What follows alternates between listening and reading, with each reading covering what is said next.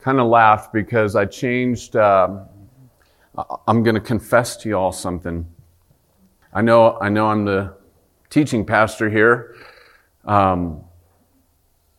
Last night at about 11 o'clock, I struggled with this passage all week, just balancing the interpretation, and then about 11 o'clock, I believe the Lord just kind of shed light on it, and I was like, there it is.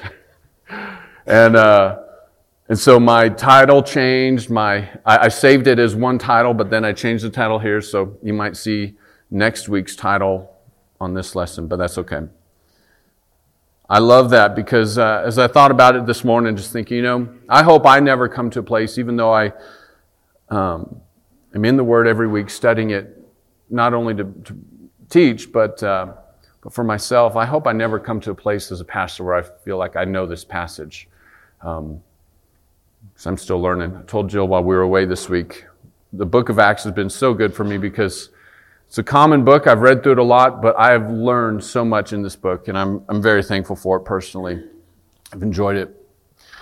We're going to be in Acts 21 as parents are making their way back down. I'm going to nearly finish 21. And then the end of 21 will flow right into next week's Paul's defense. So as I just said, last week was a difficult passage to interpret. This week was a difficult passage to interpret, but I believe the Lord gave me help in seeing it. So I'm excited to go through this. We're going to go through verses 17 through verse 39. If you want, let's read the passage together and then we'll work our way through it. Luke writes this, "When we had come to Jerusalem, the brothers received us gladly. On the following day, Paul went in with us to James, and all the elders were present. After greeting them, he related one by one the things that God had done among the Gentiles through his ministry. And when they heard it, they glorified God, and they said to him, 'You see, brother, how many thousands there are among the Jews of us who have believed, and they are all zealous for the law. And they have been told about you that you teach all the Jews who are among the Gentiles to forsake Moses, telling them not to circumcise their children or walk according to our customs. What then is to be done? They will certainly hear that you have come. Do therefore what we tell you. We have 4 men who are under a vow. Take these men and purify yourselves along with them and pay their expenses so that they may shave their heads. Thus all will know that there is nothing in what they have been told about you, but that you yourself also live in observance of the law. But as for the Gentiles who have believed, we have sent a letter with our judgment that they should abstain from what has been sacrificed to idols, and from blood, and from what has been strangled, and from sexual immorality.' Then Paul took the men, and the next day he purified himself along with them and went into the temple, giving notice when the days of purification would be fulfilled, and the offering presented for each one of them. When the 7 days were almost completed, the Jews from Asia, seeing him in the temple, stirred up the whole crowd and laid hands on him, crying out, 'Men of Israel, help! This is the man who is teaching everyone everywhere against the people and the law and this place. Moreover, he even brought Greeks into the temple and has defiled this holy place.'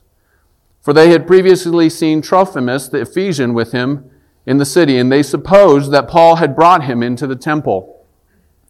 Then all the city was stirred up, and the people ran together. They seized Paul and dragged him out of the temple, and at once the gates were shut. And as they were seeking to kill him, word came to the tribune of the cohort that all Jerusalem was in confusion. He at once took soldiers and centurions and ran down to them. And when they saw the tribune and the soldiers, they stopped beating Paul. Then the tribune came up and arrested him and ordered him to be bound with 2 chains. He inquired who he was and what he had done. Some in the crowd were shouting one thing, some another. And as he could not learn the facts because of the uproar, he ordered him to be brought into the barracks. And when he came to the steps, he was actually carried by the soldiers because of the violence of the crowd. For the mob of the people followed, crying out, 'Away with him!' And as Paul was about to be brought into the barracks, he said to the tribune, 'May I say something to you?' And he said, 'Do you know Greek? Are you not the Egyptian then who recently stirred up a revolt and led the 4,000 men of the assassins out into the wilderness? Paul replied, I am a Jew from Tarsus in Cilicia, a citizen of no obscure city. I beg you, permit me to speak to the people. We'll stop there. The Lord's gracious hand is what I ended up titling this message because of how he dealt with Paul. And I hope by the end of this passage we will see God's grace in every circumstance, though at first His grace isn't always immediate in the things that we face. I'm going to give you the outline of how we're going to go about dealing with this passage. First of all, we're going to consider Paul's reception with the elders in the situation in Jerusalem. This is really a twofold point. And it's said there, a glad reception with James and the elders mixed with legalism and lies. Secondly, we're going to consider Paul's vow, and that's one verse there in verse 26. Was this a lesson in becoming all things to all people, or was it a compromise by Paul? And this is really what I was referring to, what made this passage very difficult for me to interpret until last night at about 11 o'clock. Third, Paul's arrest, verses 27 through 36, and that's God's deliverance of Paul. So let's get going. Let's cover verses 17 through 25. So if you remember last week, Paul had been making his way from all the Gentile cities and churches he'd founded back to Jerusalem because he wanted to get to Jerusalem by Pentecost and celebrate Pentecost. Despite the warnings that the Spirit continually gave him, every city he visited, that chains and afflictions awaited him, he nonetheless told his companions finally, I'm ready to die for the Lord. And so they quit urging him not to go. They settled the matter, saying, let the Lord's will be done.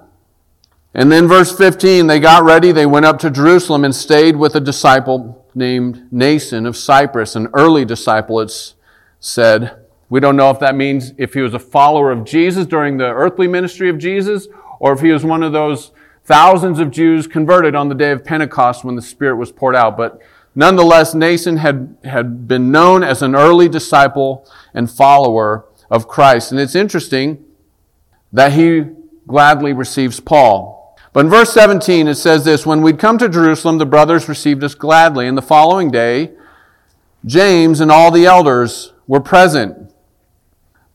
It's interesting, just really quickly, I want to note this, that none of the apostles are mentioned as being there. So this is probably about 20 years after the day of Pentecost, roughly. We don't really know. It's been about 10 years since Acts 15, which was the Jerusalem Council. And we're going to visit that. But it's been a long time since Paul has been back in Jerusalem, at least 10 years that we know of. None of the other apostles, Peter, any of the others, are mentioned as being there. So by this time, all those apostles had probably begun to spread out upon the earth and fulfill their apostolic ministry. And what they set up in their absence, in the absence of apostolic authority, was an eldership. There's probably roughly 70 elders. That's how many elders would have been in the city of Jerusalem. More than likely, they patterned their elders after that. But as we see, we're going to see there's tens of thousands of Jews who had believed, and so 70 elders really isn't that many elders when you consider the myriads of Jews who had come to faith at this point. But Paul, it says, when he met with James and the elders, in verse 19, after greeting them, he related one by one the things that God had done among the Gentiles through his ministry. He gave a detailed account of God's doings. And I believe, this isn't stated here, but this is going to be important. If you read 1 Corinthians, for instance, Paul, as he visited all these Gentile churches, he was collecting an offering from the Gentile believers to present to the Jewish believers in an attempt to create unity. And this is probably when he presented that offering to the elders from the Gentile churches. The fact that it's not mentioned will come into play, I believe, here in a minute, but I'll wait to get there. But nonetheless, Paul went through his 3 missionary journeys with the brothers, gave a detailed, ordered account of everything that God had done. I'm sure as Paul went through this, it's not a short meeting. As I said, it's been probably 10 years of ministry activity, missions work that Paul is retelling to the elders. of his trips to Ephesus, which he spent 3 years in Ephesus alone, of his trips to Athens, to Corinth, to Thessalonica, to Berea, all these cities, he recounted one by one everything that God had done. This is important because it's not just a willy-nilly kind of recalling of everything that God had done. It's a very structured, detailed account so that the elders would know specifically God is moving amongst the Gentile people, and it's a consistent work. And this is important because the Jews and Gentiles didn't get along. And so they needed to know God's dealings with the Gentiles in an orderly fashion. And Paul gave it to them. I love that point. But he goes on. In verse 20, it says, when they heard it, they glorified God. I want you to notice that Paul didn't relate everything that he had done among the Gentiles in his ministry. He related everything that God had done among the Gentiles. And when the elders heard it, they glorified God, not Paul. Paul was not seeking fame and glory. He wasn't seeking to boost himself up as some great missionary. He gave glory to God. And so did the elders. It's an important point because humility must be present in any ministry, in any leader, if you're going to lead in a godly way. When you begin to be self-seeking in whatever you do, God won't be there. God is preeminent in all things, and He is to get the glory in all things. He deserves it alone. And when He gets it, your ministry will flourish.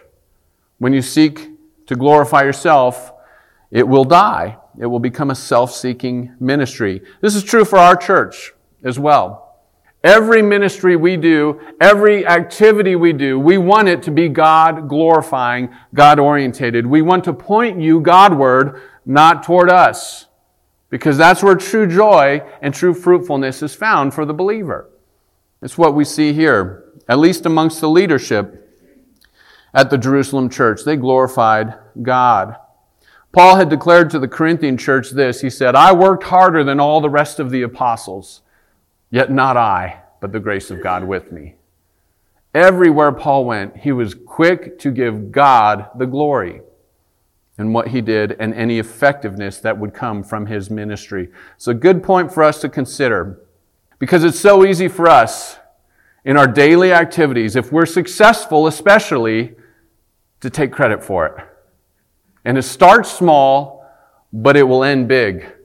You'll take more and more and more of the credit. In your daily activities, whether it's in your home, whether it's in an endeavor you're doing, whether it's in a job that you're successful at, give God the glory. And He will bless it. I also like this, that they glorified God in heaven. James, remember, Paul is talking about the conversions of all these tens of thousands of Gentiles who've been coming to faith. They glorify God over the conversion of the Gentile people.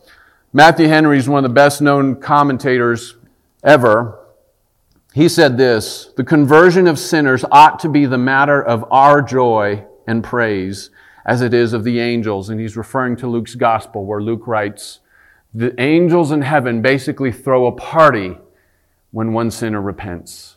There's joy in the presence of heaven when sinners turn to God, and there's joy amongst His people when we see the same. That should be one of the driving forces of any church, is the joy when one person repents over their sin and turns to Him.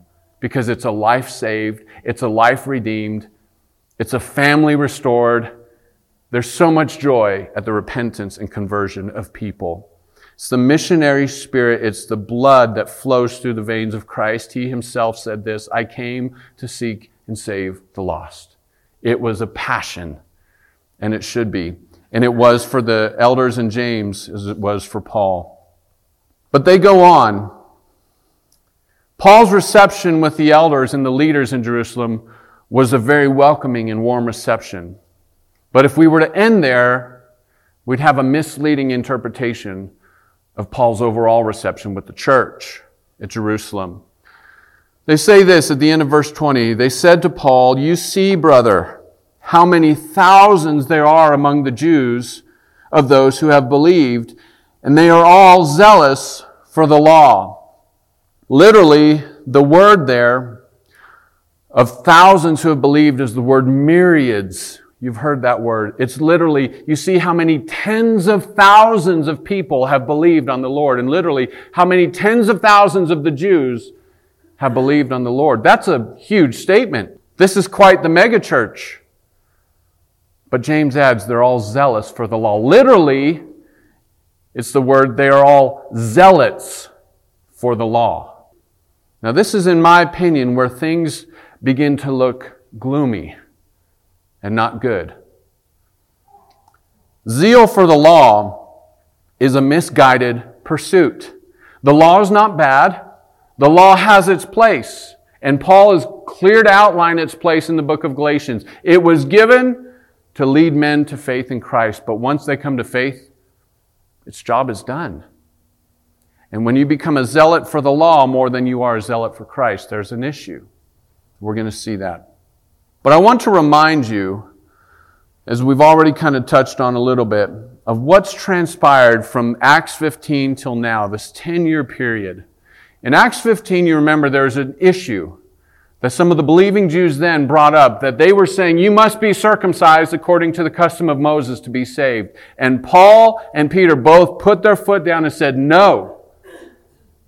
You are putting them back under this yoke, Peter said, that they nor we could bear. The law does not justify anybody. No one will be justified by God by doing good works and keeping the law. No one. And to put them under that is contrary to the entire purpose and work of Christ. It undermines the gospel. And they fought that vehemently. And after much debate, they came to the conclusion, and James recalls this, they wrote a letter to the Gentile churches and mentioned 4 things. 3 of them had to do with ritual cleansing of food. The kosher diet. Don't eat things with blood, things that have been strangled, or things that have been sacrificed to idols. The 4th was keep free from sexual immorality. That would have greatly derailed their own walk and testimony with Christ when you're living in sexual sin. But the other 3 were a concession. It was similar to Paul writing to the Corinthian church, don't eat meat sacrificed to idols if it's causing your brother to stumble. There's no such thing as an idol. We know there's only one God, but if it causes your brother to stumble, don't do it. Look rather not to your freedom to do something, look to the love you should have for your brother to determine your freedom. That was what the Acts 15 letter was asking the Gentiles to observe. Hey, this is a huge stumbling block for Jews. If you eat food, sacrifice to idols, things with blood, when you're around them, don't do it. Okay, we can do that. No problem. Out of love for you, no problem. It's a good compromise. James mentions that they're not asking what he's asking Paul to do. He's not asking him to put the Gentiles under this zeal for the law, but he is pointing out the Jewish believers are all zealots for the law. In verse 21, he says this, they've been told about you that you teach all the Jews who are among the Gentiles to forsake Moses, telling them not to circumcise their children or walk according to our customs. So these were Jewish believers. I don't have a doubt about that. You can be a believer and fall into legalism. That much is true. But this statement is so intriguing to me, verse 21. There's non-believing Jews informing believing Jews of who Paul is and what he's doing abroad. And what's sad to me is that these believing Jews are quicker to give ear to these non-believing Jews than they are to Paul himself.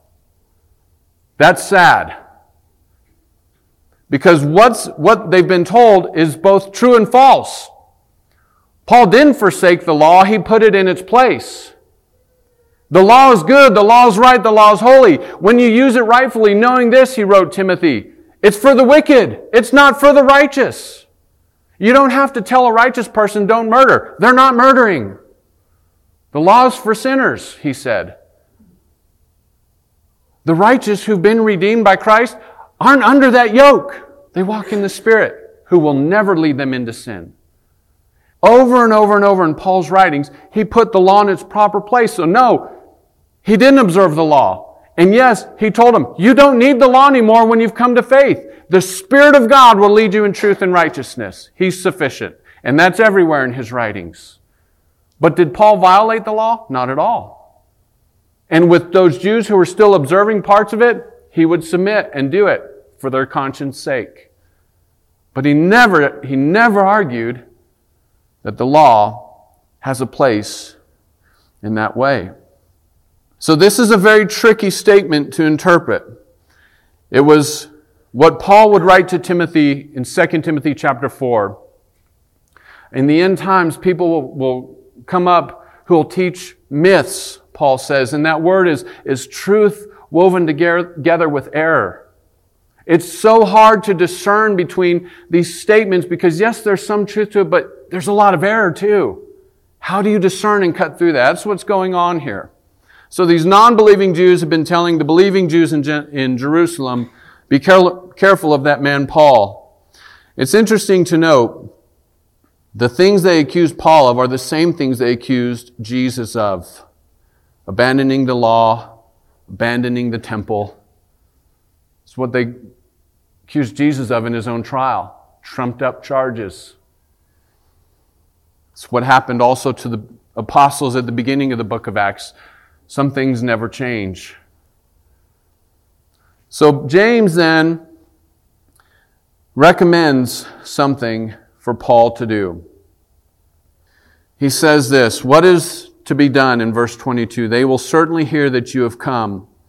Do therefore what we tell you. We have 4 men who are under a vow. Take these men and purify yourself along with them and pay their expenses so that they may shave their heads. Thus all will know that there's nothing in what they have been told about you, but that you yourself also live in observance of the law. Let me deal quickly with what this vow is. This is a reference to the Nazirite vow. This was a voluntary vow that usually would last 30 days, but you could pick how long you wanted to do. There were some men in Scripture who were Nazirites from birth their entire life. Samson, Samuel are examples of that. They were Nazirites for life. Well, what did this Nazirite vow entail? I've got the reference there for you, but I'm going to summarize. Essentially, it was a vow to separate yourself for the Lord for a period of time, determined by the one taking the vow. It would be similar to you setting aside time to fast and seek the Lord over something. It's a period of separation where you are cutting off all these things so that you may focus on the Lord. It's a noble vow. It could be a week, it could be a lifetime. It included this. You had to abstain from wine and strong drink. You couldn't eat grapes, raisins, or any juice from the grapes, even down to the seeds and grape skins. No razor was allowed to touch your head for the period of the vow. You had to let it grow out. Once the vow was completed, there was a ceremony in the temple where you shaved your head. It was shaved by a priest. This is what's referred to in James. For Paul to pay their expenses because it was costly. And these poor Jewish believers didn't have the money to pay for this ceremony. They were to avoid contact with the dead. Even if your mother or father were to die, you were not to go to them. If you did, you'd break your vow and you'd have to start it over. But here's where this gets difficult for me. Up till then, I can see Paul making concessions, saying, no problem. But at the end of the Nazirite vow, there were 3 offerings that had to be made. First, you were to take a male lamb, 1-year-old, without spot, as a burnt offering. Second, you were to take an ewe lamb, 1-year-old, without spot, as a sin offering. And third, you were to take 1 ram, 1-year-old, without blemish, as a peace offering.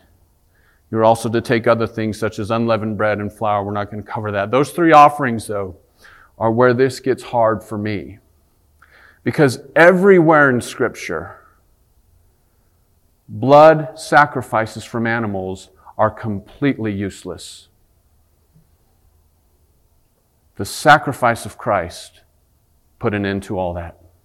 And Paul taught that, as did the rest of the Scripture. I have a hard time understanding how Paul could do that. I'll give you my answer here in a little bit. But first, I want you to notice what James suggested. It was really an accommodation of their legalism. Now here's the point, and here's where it gets tough, so follow me with this. The Jerusalem church was the mother church. And if you look at how Paul has grown, Paul was a Pharisee of Pharisees. He was a teacher of the law. He was blameless according to the law. And yet when he came to faith in Christ, what happened to him? He started seeing the law in its right place and being sanctified and growing out of it. What's happening in the Jewish church here in Jerusalem is just the opposite. Pentecost 20 years earlier, they were freed.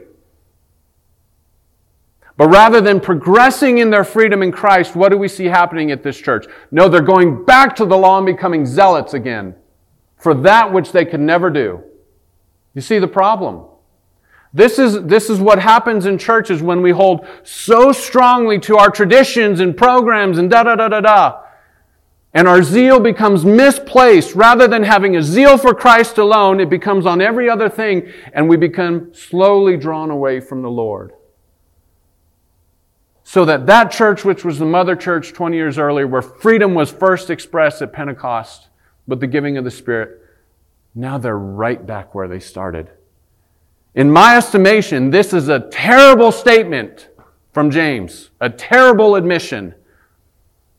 But James doesn't ask Paul, Paul, will you help us understand the place and purpose of the law? No, James asks him, hey, will you accommodate our legalism?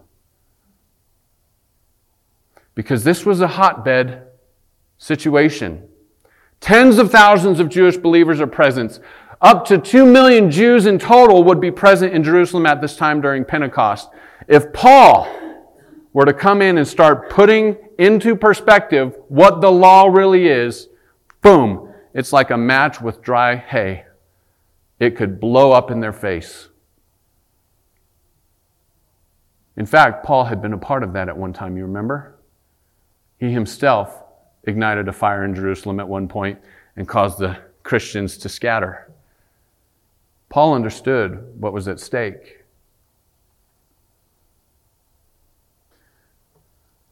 So James is really asking Paul to accommodate where they were at. Now, this is where it's hard, the balance for me. There are times you have to accommodate that. Because believers might still be in sin when they come to faith. And there's a period where as a church, you bear with them. But at some point, you expect them to mature out of it. The second point there was so that Paul might be observed by these legalists to also live in observance of the law. As I said, that's both true and false. Paul did fulfill the law, but it was not by works of the law. It was not by these ceremonial offerings. He fulfilled it by faith. And that's what he taught. The law is fulfilled by walking in the Spirit and loving each other. Paul didn't observe the law in a ceremonial fashion as they are suggesting he did. He didn't. He had put those things aside. In fact, he said as much to the Philippian church. All that stuff that I pursued, I count as rubbish now. Literally dung. So you see why this is difficult, what James is asking. Paul didn't observe the law in the ceremonial sense. He didn't violate it. It was fulfilled in another way, by faith. But he didn't observe it ceremonially. Certainly that would have been true with Paul's travels among the Gentiles. You remember what Peter said to the Jerusalem church when he went into Cornelius? What the zealots of the law charged Peter with. You went in and ate with Gentiles. That's unlawful. Paul's been living for years eating with Gentiles. He didn't observe the law. Paul was someone who knew both the Jewish world and the Gentile world better than any man. And what he was asked by James, it wasn't to teach us more of the true purpose of the law like he had done to the Galatian church, Galatians 3:23 and 29, or through 29, you can look it up. James didn't ask Paul to expound on Christ being the sum and substance and fulfillment of all that was in the law, which is a beautiful study. James didn't ask Paul with all of his wisdom to expound on that. so as to lead them into true freedom that's in Christ.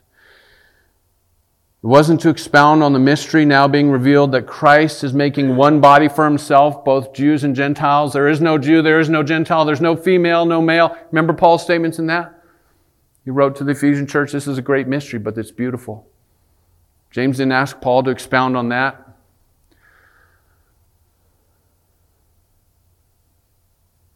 He asked him to do and accommodate their legalism.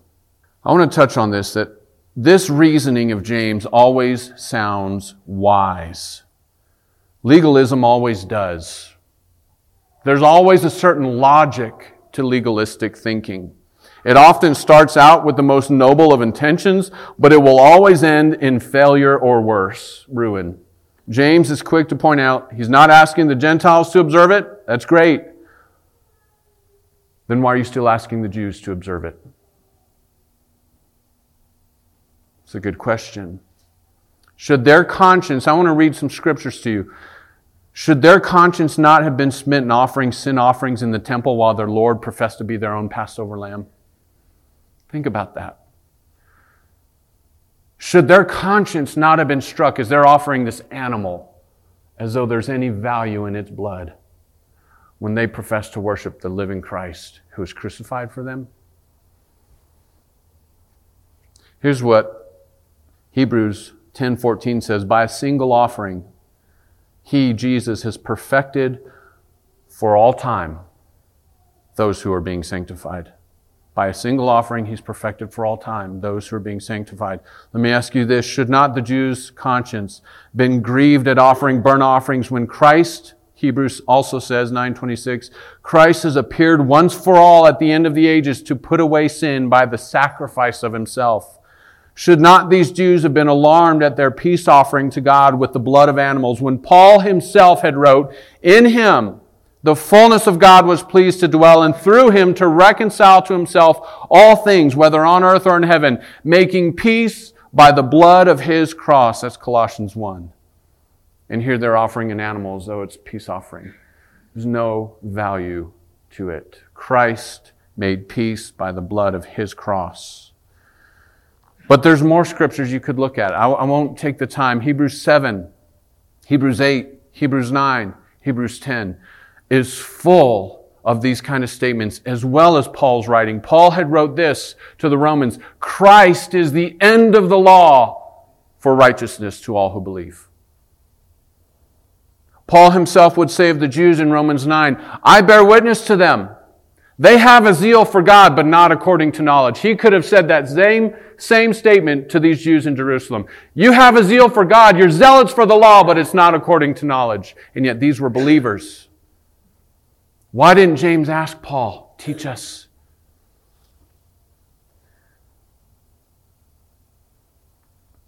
On the other hand, turn to 1 Corinthians 9 with me. And here's where the challenge of interpretation begins. If anyone, by the way, tells you that interpreting Scripture is easy, don't believe them. It's not.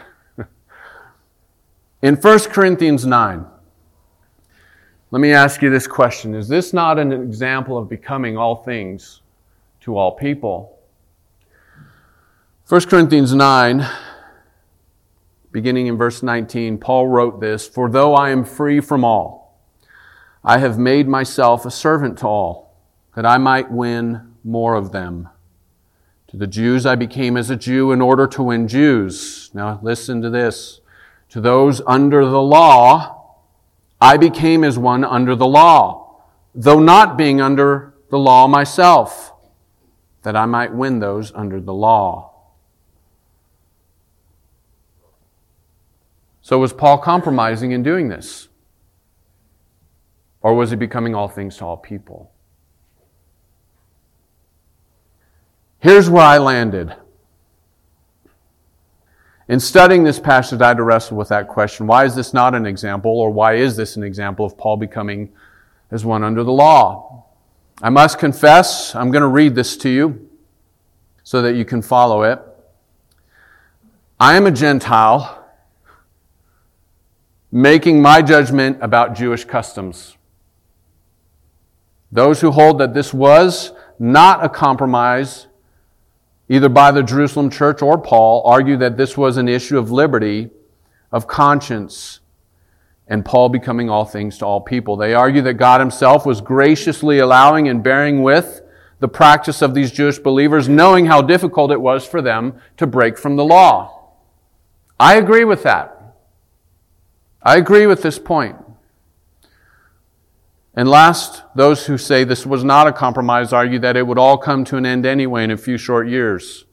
In 70 AD, the temple was destroyed by the Romans and sacrifices would come to an end. I agree with that.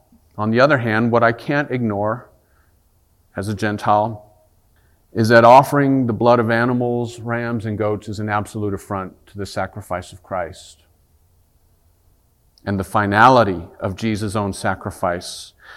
Moreover, if Paul's intent was to win them over, as he says in Corinthians, in this case, it did just the opposite. Their last words to Paul were, "Away with him."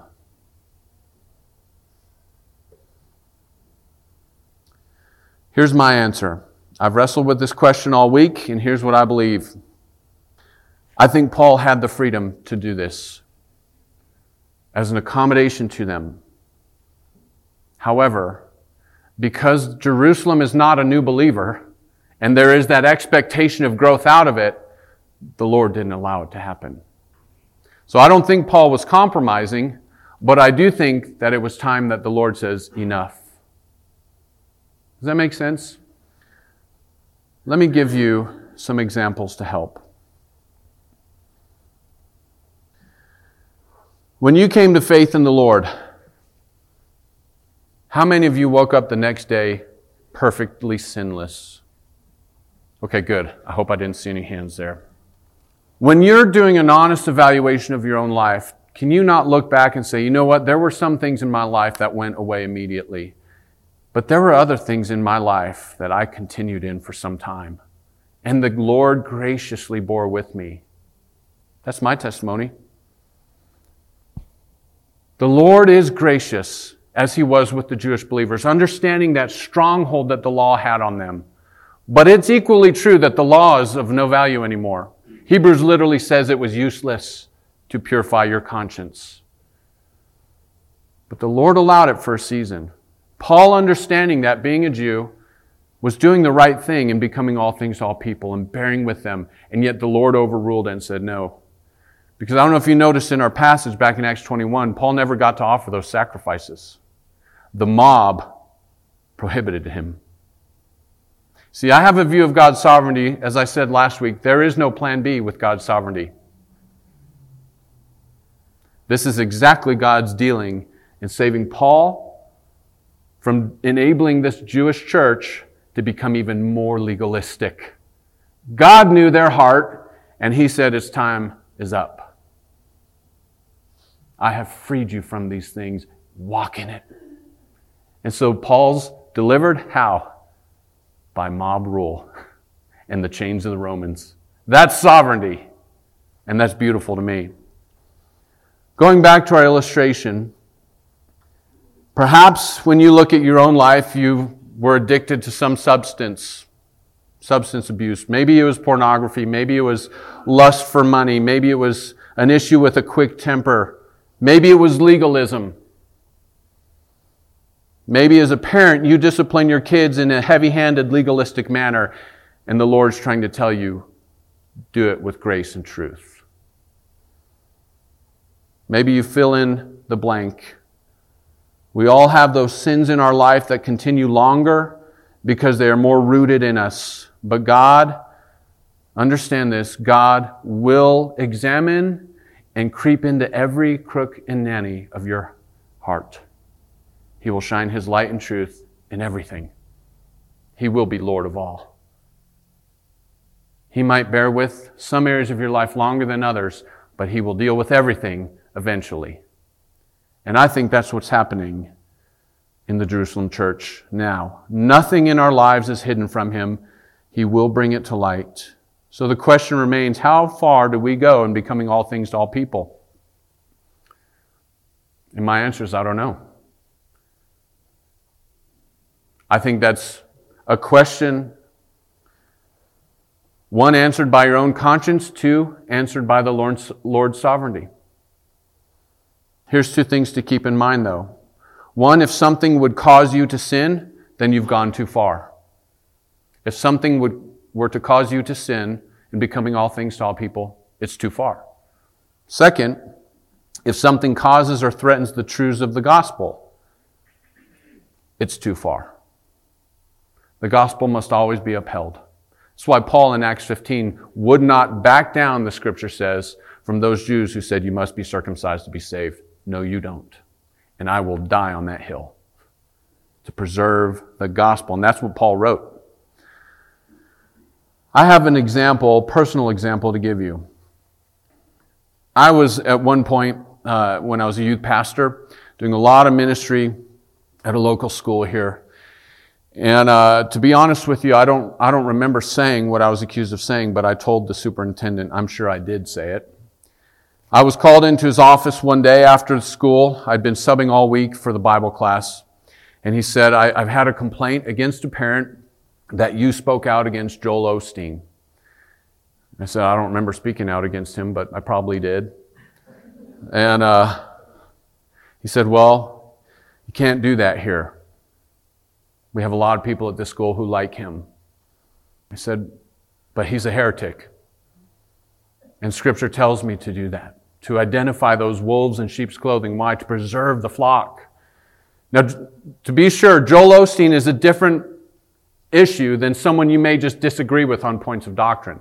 Joel Osteen preaches a different gospel. And so if you have his books, throw them away. He is not a believer. And I have no problem saying that. But this man was asking me to do something that Scripture clearly tells me I should do, to identify those kind of people, to warn the flock of those kind of people. There's warnings everywhere in Scripture. So I went home that night vexed. What do? Because ministry was going well. I was gaining lots of ministry opportunities. And if I accommodate this man, it would be a compromise for me. If I don't, I lose the ministry opportunity. I was in a position. What do? And my brother gave me some very good advice. He said, Seth, if you compromise this in order to save a ministry, you'll lose it all. But if you stay true and don't compromise, the Lord will raise up new ministry for you. So I went back the next day. I told the superintendent, I can't do what you're asking me to do. He said, then you're not welcome here. Okay. And I lost that ministry. And I'm perfectly fine with that. And guess what? The Lord did raise up new ministry for me, and He preserved me through it all. I hope that illustration helps, and that you may be able to examine your own life. When is it too far for me? How far do I go in becoming all things to all people? It's not a black and white answer. Paul could eat meat sacrificed to idols, but he says, you know what? Younger believers, their conscience might be afflicted and they can't do it. It's okay. Then don't do it.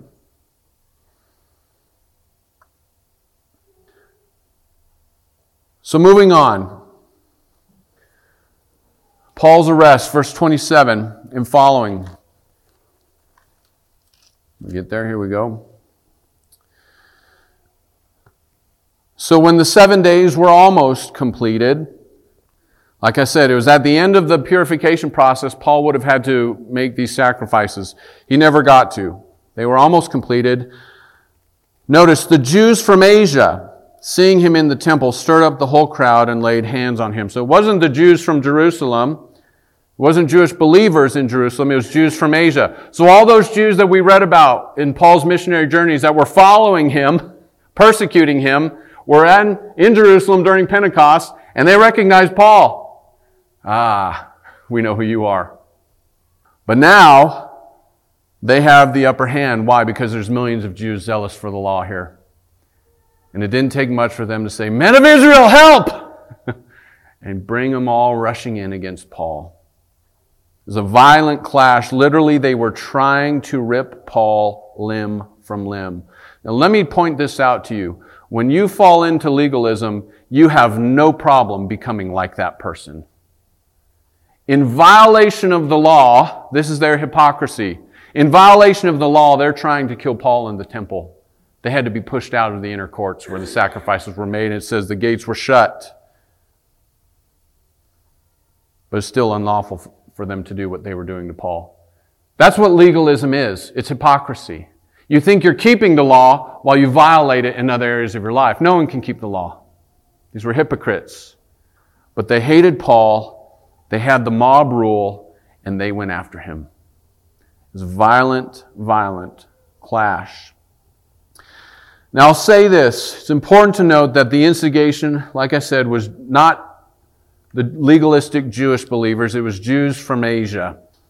Whoever and wherever they were from, they had opposed Paul and definitely used the advantage of all those Jews gathered together to come against him. But it's almost just as telling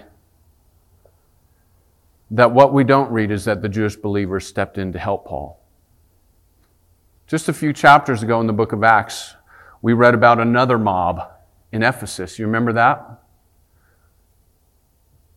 And we read in that account, all of Ephesus, which was no small town, came together against the Christians there, dragged them into the amphitheater.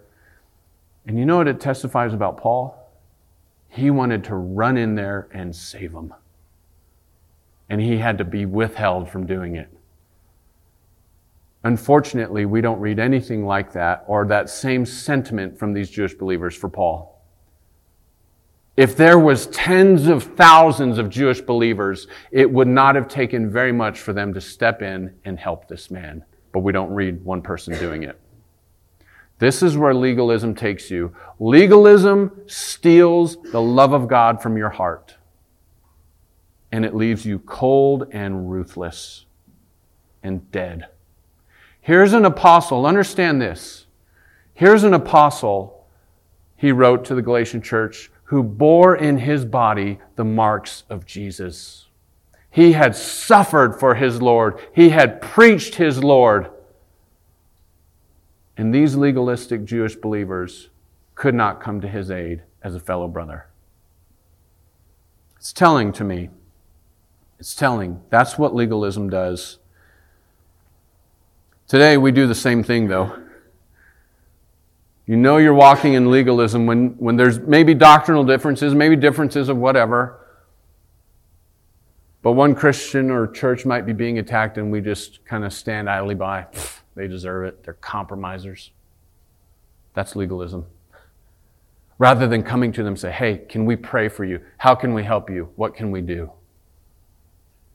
That's what the love of Christ does. It compels you to action out of love for your brother. Greater love has no one than this, right? And he who lays his life down for his friends. Unfortunately, we don't see that at all. I'll give you an example, illustrative example from history. Everyone's heard of Martin Luther, father of the Reformation. So much of what he did, we are direct inheritance of. Much to be thankful for what this man did. But Martin Luther didn't make a clean break from everything. And one of the greatest things he didn't make a clean break from was the Catholic teaching of transubstantiation, which is this. They believe that the blood and body of Christ, or the wine in communion and the bread in communion, is literally turned into the blood and body of Christ. Ulrich Zwingli, who was the father of the Reformation in Sweden, held what I would hold to, that no, the wine and bread of communion is symbolic of the blood and body of Christ. Doesn't turn into the blood and body of Christ, like Luther and the Roman Church still teach today. I'm going to read a sad quote to you from Martin Luther to illustrate how dogmatism affects you.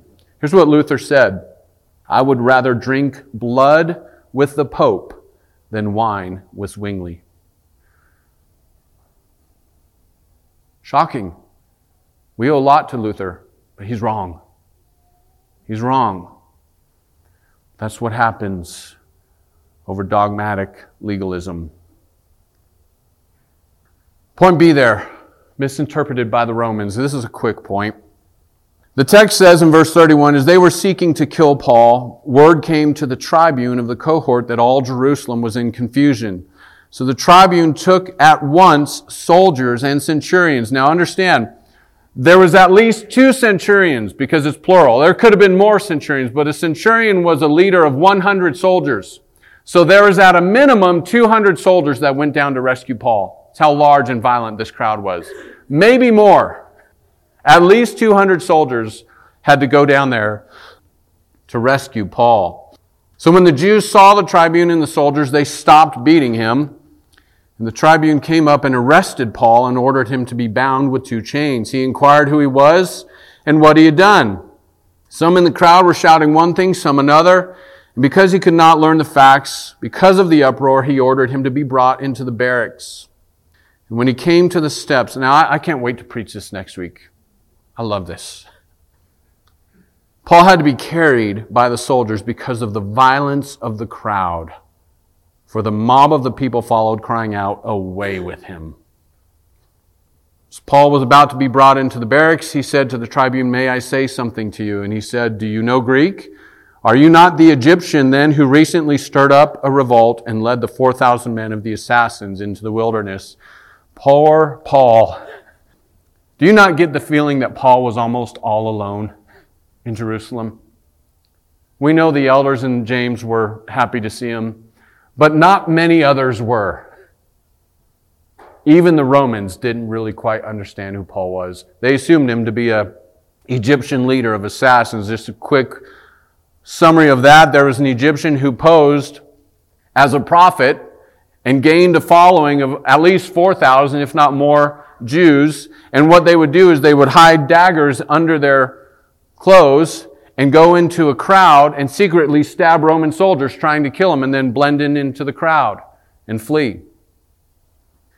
And so what the tribune is assuming is that the Jews actually caught the leader of these guys trying to do his trade in the crowd and were beating him. Sorry, that's not me. He escaped again, I guess. So he's misinterpreted by the Romans. Though almost everyone else had forsaken Paul, God was with him.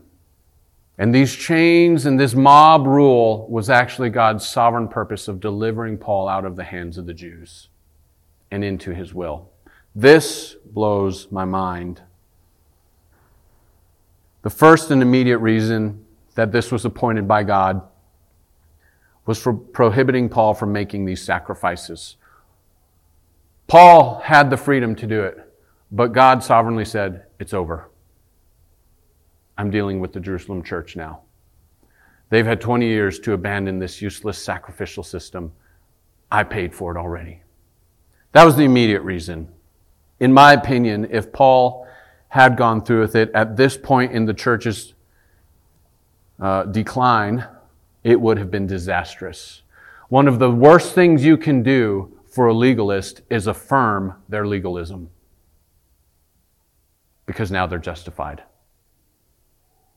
Rather, what I wish James would have said is, "Paul, can you be blunt with us?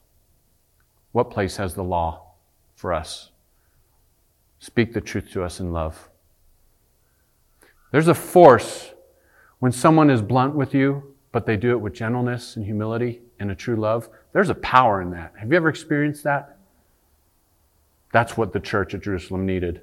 Even if it started a fire amongst those legalistic, non-believing Jews, it would have been right. Christ was the sacrifice to end all sacrifices. And for Paul, who had preached, "Christ is the end of the law for righteousness," to have gone through with that would have seriously compromised his gospel. So I think it was God's wisdom and mercy to have intervened and prohibited Paul from doing this, even if that intervention had to be with chains and beatings. Second, it was God's sovereign plan. In fact, Paul would write to the Philippian church in chapter 1, verse 12 to 14. He tells the church this, "Now I want you to know, brothers, that my chains have actually meant the furtherance of the gospel." There's God's wisdom for you. It says, and the brothers, seeing my affliction, are actually more empowered to preach with boldness through this. You see, we can look on the outside at this situation and say, "Man, poor Paul." Rather, what we should be saying is, "Wow, God, you have a way of working with men. Your plan is so far beyond what I would have guessed." Romans 8:28, "You turn all things to work together for good to those who love you." Some concluding applications. First, if we were to look at this is what I was just saying, right? Paul's beating at the hands of the Jews and the chains he was from here on out to be put in. It would seem a gloomy and sad fate. But Christian, here's the application for you. You might have chains around your arms, but as Paul said, the Word of God is not chained. There is nothing that will prohibit you in your walk with the Lord. I think this was a wise, merciful intervention by God. Let me ask you this. Are there not situations in your past that you can look on and see the merciful hand of God having delivered you from? Let me give you some examples. One for me that I can look on. I was very close to transferring schools to go be a baseball coach at my old high school. And I was playing in a basketball game, which I hate basketball. And I vowed never to play it again after this, and I haven't. I go up to try and block a shot, land on a guy's ankle, crack my ankle, tear every ligament. Jana saw it. It was pretty ugly. You can ask her. Took me out. I didn't go up to Albuquerque to coach baseball. I couldn't. I was out for at least 12 weeks. But after I got my cast and everything off in March, I had a visit with my pastor at the time who asked me to come to the church and be the youth pastor. At the time, I was so sad. I look back on it now and say, wow, God, you have a wise way of keeping me from doing something I shouldn't have, even if it was through a fractured ankle. What about you? Maybe you can look at past relationships that you are in. Maybe they had an extremely painful breakup, but you can say, God, thank you. That's not who I should have been with. Maybe it was something else, something different. You can always find something in God's way when you look back on it in hindsight. You say, man, thank you, Lord. I would not have done that had you not intervened. Second, I want to balance my position and interpretation with why I think Paul would have nearly stumbled here. Romans 9, 1 through 5, Paul's great love and unceasing sorrow of heart for the Jews. Paul loved his brethren. And his humility is seen here. He is willing to become all things to all people that he might win them. But there's a deep and important lesson here to learn. Men like Paul, who would never compromise the truth in order to save their own life, listen to this, you might nevertheless be prone to a backdoor temptation in accommodating sin when they should, to accommodate sin when you should not in order to save someone else's life. You might have such love for someone else, in other words, that it might be difficult for you to say no. What you're doing is wrong. You might be trying to become all things to all people and accommodate these sinful things in someone else's life that you love.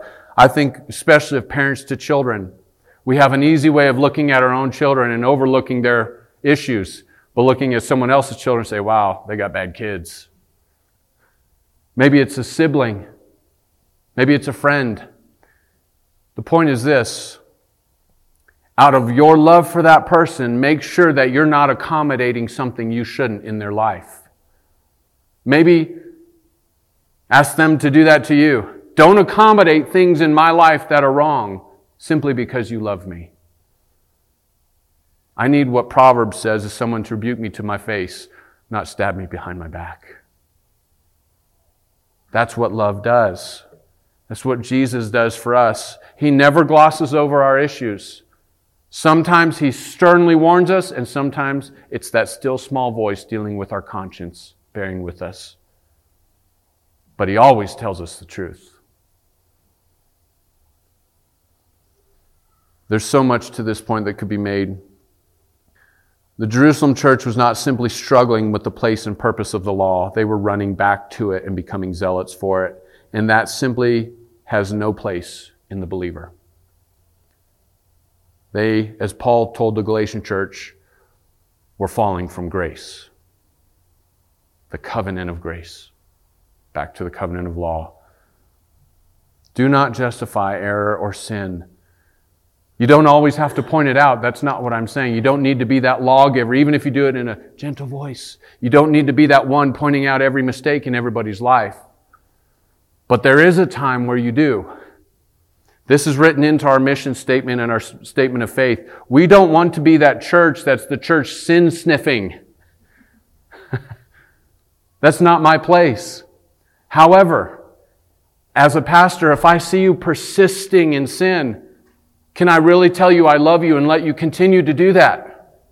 No. I want to come gently to you and say, hey, I know where you're at. I know what you're struggling with. I've been there. But it's not right. That's the line. And sometimes it's hard to find. So, I think that's what drove Paul to where he was at. And last of all, I'll end with this. Avoid compromise at all cost. First, love must ever be loyal to the truth. I think of the rich young ruler who came to Jesus. Good teacher, what must I do to inherit eternal life? Jesus says, well, keep the commandments. He says, I have. Which ones? Well, honor your father and mother, don't steal, don't lie, da-da-da. Oh, yeah, I've done all that.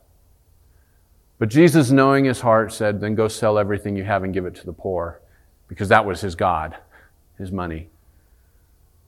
And you know what the text says? That young man went away sorrowful. Why? Because he couldn't part from his God. But you know what the text also says? Jesus let him walk. He was loyal to the truth. It didn't diminish Jesus' love for that young man. It didn't diminish Jesus' compassion for that young man. It doesn't take away from the fact that if that man had parted from that idol of his life, Jesus would have been right there. Yes, he would have. But that young man wasn't willing to part from that God. So Jesus let him go. And there are countless millions who walk themselves through the gates of hell because they're not willing to turn. And Jesus lets them. Jesus himself said, broad is the way and wide is the path that leads to destruction, and many go through it. Love must ever be loyal to the truth. In church, this is a hard point for us. We love people. We want to help people. We bear with people. But there also comes a time when we must say no to stuff. We cannot do that. And we can't go there with you. And that's hard. The Lord will test this church in that. He will test you individually in that. Love must be ever loyal to the truth. We simply can't say yes to every single thing. Second point there, the church at Jerusalem is a sad illustration of where compromise takes you. They were more comfortable with the enemies of Christ yelling, Paul is an enemy, come help us, than they were with Paul himself, who was a loyal disciple. They were more zealous for the law than they were for the work that had finished it. James' statement to Paul that the myriads of Jews who were believers were all zealous for the law is terribly revealing of their spiritual infancy at best and regress and apostasy at worst. Scripture says that the law was a shadow of the substance which belonged to Jesus their Lord. How could you show such zeal for something that is finished and never had power to take away your sin?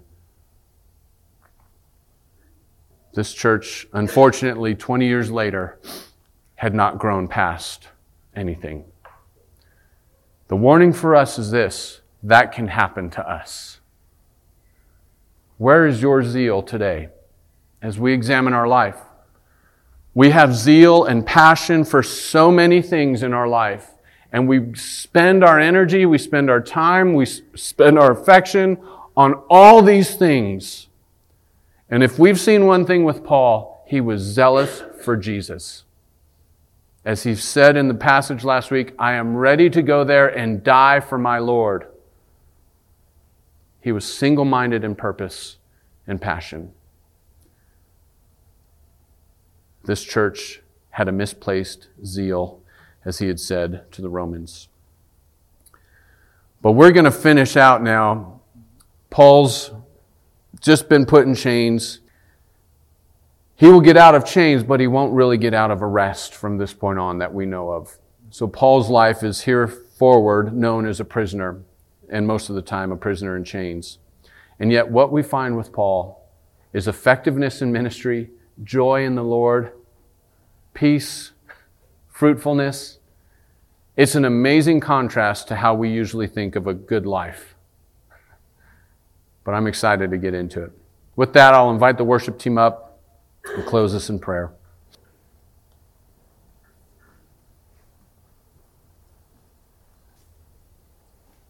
And pray for us as a church, Lord. Father, that you would purify the love of our heart, to burn away all that dross that consumes us, to focus our passion, our zeal on you. Because yours is the kingdom, yours is the glory, yours is the praise. You alone accomplished our salvation, and it is to you alone that we owe our allegiance. We stand and marvel at the righteousness of Christ, who became sin for us, that we might become the righteousness of God. That his one sacrifice offered for all time is effective for us for all time. That those things that we pursue of vanity that are coming to an end, yet when we turn to you, our Lord, those things that we pursue in Christ are eternal. Thank you for giving us such an opportunity as a church, as an individual. Father, help us to elevate our passion, our zeal upward, Christward, even if it's costly. Even if the myriads of people might be angry with us. Father, let us nonetheless do it with humility, with great respect and gentleness. Help us to find that balance in this culture as a church where we are uncompromising in our love and our patience. As Augustine said, patience is the crown of wisdom. Father, we want to bear with one another in love, as Paul also wrote. We want to bear with one another in our struggles and come alongside each other to comfort, to exhort, to help, to carry each other's burdens. But yet, Lord, help us to not compromise while doing so. And instead of accommodating those things, Father, help us to be a church that helps pull people out of those things into a more sure ground. Father, I pray you give us a serious mind with this, because this is something many churches don't even deal with, don't equip their people to deal with and wrestle with, but we must, because sin kills, and you came to save and free us from it. Thank you, Lord. Father, may this time of song and worship be offered up to you as we look to your coming. In Jesus' name we pray. Amen.